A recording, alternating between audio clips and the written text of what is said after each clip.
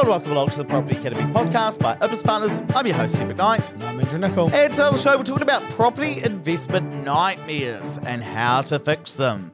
So this is going to be a guide based on 3 real-life case studies that I've found on the Property Investors chat group. And the reason I want to go through these 3 case studies is to show you some of the tough things that people go through in investment property, because bad things do happen. But if you understand what can go wrong, you'll know what to do when things do go wrong. So Andrew, walk us through the first case study that we found. Okay, so the first post was from Brendan, and he basically said, we've moved to Queenstown from Auckland, rented out our property in Auckland, and we're bleeding cash as the rental market's taken a bit of a hit, and the rent is far from covering the mortgage and the increased rates. Now we're trying to sell the property and nothing's happening. What should we do now? So basically the summary, he's got a property in Auckland that was his owner occupied that now he's renting out. But now that he's in Queenstown, the cash flow's hurting him because the rent's nowhere near enough to cover the costs of running that property. And I'm sure he's not factoring in tax into account for that yet either, assuming that his property wasn't new and therefore tax deductible. And this is really common today, people being stung by cash flow, especially with increasing interest rates. And having negative cash flow is completely normal nowadays. But the issue is that the cash flow is going to really hurt him, and then he's going to get a tax bill probably at the end of the financial year. So it's much worse than what he's comfortable with. Absolutely. And on top of that, he's struggling to sell that property. Now, how bad is the cash flow on this property? Well, his current mortgage is $5,500 a month, while rent is only about $3,200. So before he pays the rates, the insurance, the maintenance, and then tax, he's already negative about $500 a week. So the first thing that this investor needs to do is actually understand the numbers fully.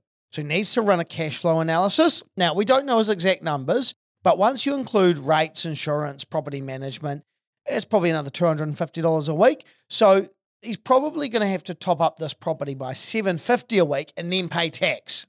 Okay, so what should he actually do with this property? Well, I think selling's the right thing. But right now, change that mortgage from principal and interest to interest only. And the reason I say from principal and interest is most owner-occupied properties are on P&I, and I'm assuming that this investor has his mortgage on principal and interest because they've just kept the mortgage in place as it is. And again, we don't know the exact numbers, but let's say that they have $725,000 being paid off over 20 years. If they change it from the principal and interest payments, standard principal and interest, to interest only, that's going to reduce his contributions down to $400 a week from $750. Yeah, it's going to save about $350 a week. This is based on taking a decent-sized mortgage at a term that would equate to that mortgage payment that he's talked about. I guess the real question is, well, what can people listening to this show, Andrew, do to avoid that same situation? Or number one, don't turn your owner-occupied into a rental property. It's such a bad idea most of the time. Very infrequently do I see a time where it makes sense. And actually, I was talking to an investor who's working with one of our other property partners who's struggling to settle an investment property because they've done exactly the same thing. They've moved from Auckland to Wanaka. Now they've got 2 big mortgages, and the rental property in Auckland just does not make sense. So I think that don't go with the mindset that, hey, I'm going to rent this out and I might move back into it. That was their mentality. And talk to a mortgage advisor about restructuring that mortgage so it is interest only.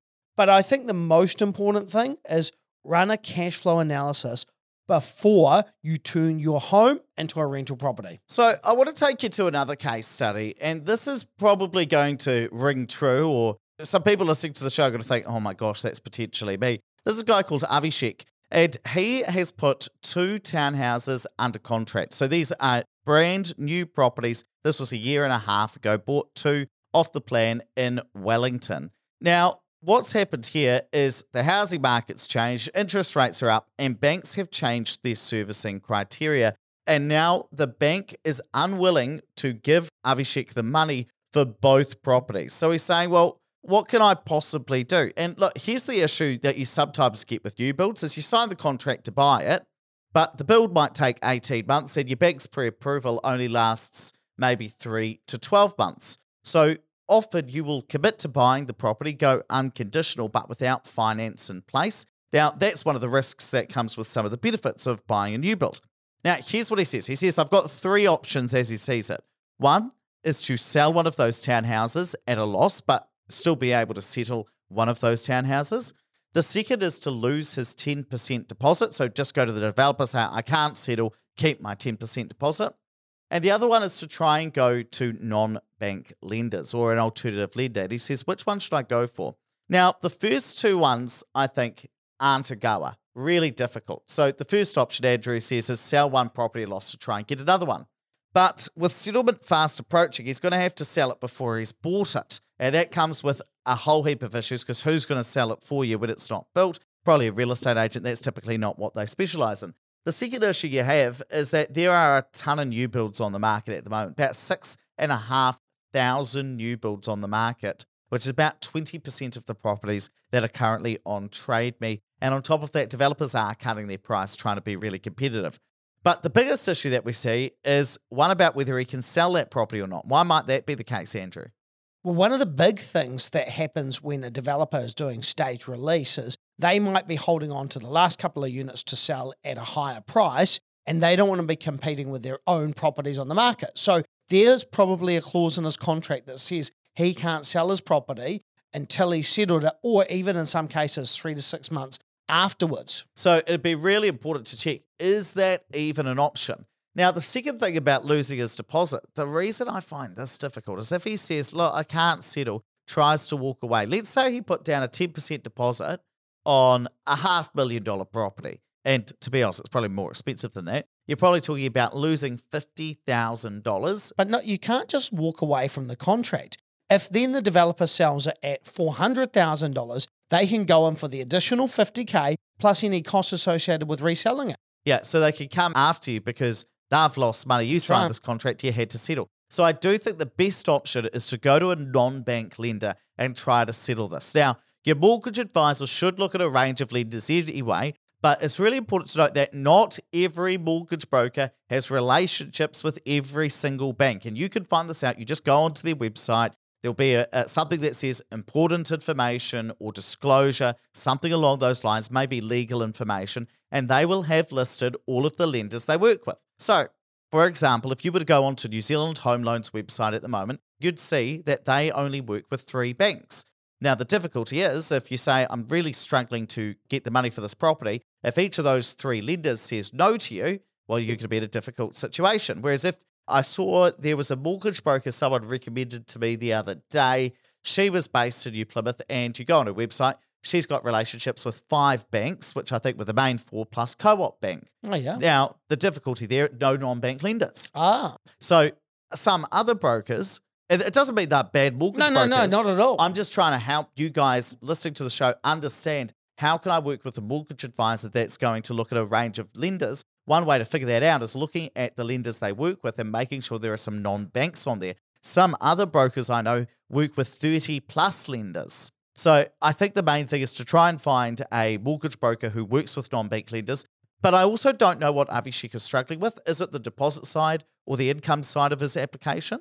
If it was deposit side, you might actually go for TSB because they don't require you to get a valuation on a new build if you've bought through a real estate agent. So if those values on those townhouses have gone down, you might go to someone like TSB. In fact, I'm doing that right now for the same reason. If it's income side, then you might go to a Resimac or a Liberty Finance. They could be a good option because their income criteria isn't strict or isn't as strict. But for you guys listening to the show, how do you avoid this situation? First of all, get your pre-approval from your bank as early as possible when buying a new build. Now, most banks will do 12 months in advance of the settlement, but Westpac goes up to 24 months. I think the other thing you could do is make sure that you get your 20% deposit approved right at the start. Absolutely. So just explain this. So a lot of brokers might just structure the 10% because that's all you need right now. Now, it's really important that you have access to the other 10% that you're going to require to settle the property, even if it's just in a revolving credit facility so you can draw that down later on. The reason that this is so important is because you can go and get the 80% loan somewhere else, even if your house went down in value, as one of my investors that was in Papamoa has discovered. They've got the approval in place for their deposit, even though it's higher LVR than what the bank would approve today. That's correct. So when you put a property under contract, you need to pay a 10% deposit straight away. Then you're going to need another 10% when it comes to settling the property. Getting the 20% get set up straight away is very important. And walk us through that last case study, Andrew. Oh, this was an interesting one. The property started leaking from the day I brought it. This guy brought a property. He was given a building report from the person selling the house, the vendor, moved in and discovered leaks. Now, question for you. Can he go back to the building inspector and say, well, you missed this on your report, mate? Well, the answer is no. And the reason is because it's not his building report. The building inspector was engaged by someone else, the original vendor. So the vendor has got recourse potentially, depending on what disclaimers are in there, but not the person that purchased the property and now has used someone else's report. It's not addressed to them. They've got no liability whatsoever that they can claim against that inspector. So what can he do then? Well, they could potentially argue that the vendor, the person that sold the property, didn't disclose the known issue. Now, there was a really interesting point in his post. It said, further investigations came to notice that a few roof tiles had been broken and that the top jibs had been rotten. But this is the main point. I have also seen an ice cream box kept on the top of the roof to accumulate the water from previous leaks. So obviously within the ceiling cavity, there's been this ice cream container that's filling up with water. So you could argue that the vendor knew about this issue and it wasn't disclosed. But here's the problem. How do you prove that? How do you prove that they put it there and that they knew about this issue and that it wasn't, we just had a little bit of a leak one time? It can become really, really tricky to claim under vendor warranties, but you could potentially do that if you could prove that they knew about that. I suppose the main thing is for anybody listening to the show, what can you do to avoid that same situation? Always get your own building inspection report or contact the building inspection company and pay for them to issue the report in your name. That way, there is some liability that you can claim against them if something's been missed. And also, if you're buying an existing property, you need to understand that there is going to be some risks of leaks in the roof. And I think it's really important to go through, again, some of the property investment nightmares, the bad stuff, so you can understand what you need to do to avoid those as well. And if you want some helping hands, avoiding some mistakes, one other thing you can do is working with a property investment company like us here at Opus. Now, if you want to learn more about what we do, how that works, just go to our website, opuspartners.co.nz. I'll also drop a link in the show notes. Tap or swipe over the cover art. Links are there. Let's wrap it up there, but please don't forget to rate, review, and subscribe to the podcast. It really does help us get the message out to more people.